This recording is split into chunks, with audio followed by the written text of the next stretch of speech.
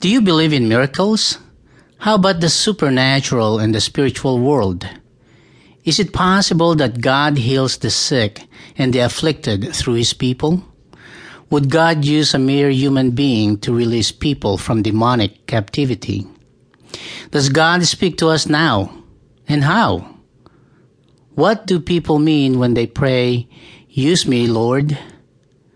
I want to be your hands and feet. Is His presence tangible in our lives today? I have many questions, more than answers. Let's look at some recent life stories and some passages in the Bible. In the late summer of 2004, my wife Annie and I were still living in the 784 square foot apartment in the upper room of our friend Scott's house. I was leading a Bible study group with fellow believers, which was sometimes as many as 20 people. The apartment would be full of people every week, some new believers and some Christians for many years. We were studying the book of Acts at that time. It's been our habit to pray for each other according to what we've learned after each class. Our worship leader, Moses, led us in worship before we dove into the study and discussions. On this particular night, we were studying chapter 2 about the disciples being filled with the Holy Spirit on the day of Pentecost. Somehow I sensed something special was about to happen that night.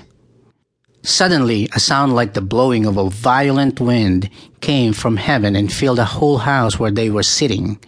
They saw what seemed to be tongues of fire that separated and came to rest on each of them.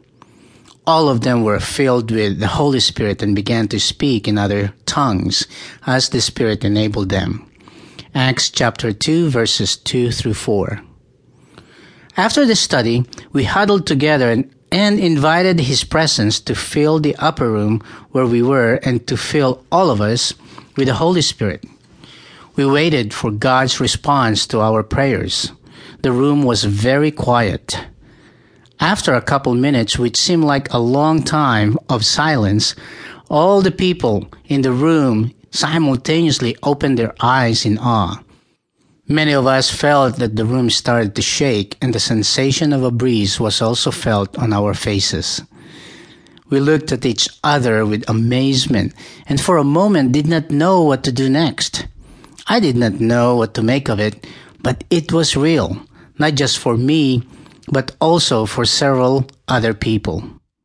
Suddenly, all of us started to pray in our own way, praising God for allowing us to feel His tangible presence. Our friend Scott, who owned the house, came running up the stairs to see what was going on because he felt the house shake.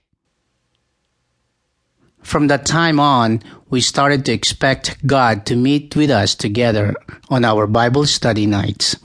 We actually could not wait until the following week to be together again to see how the Holy Spirit would move.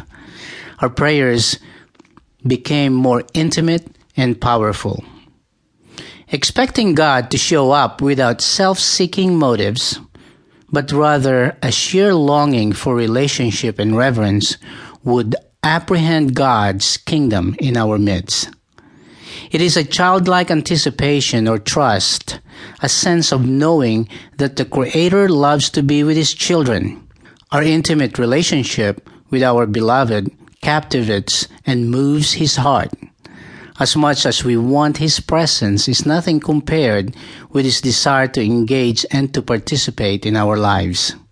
This notion drove us further into seeking His presence. Our prayers became more intense, and our worship evolved into deeper reverence and awe of Him.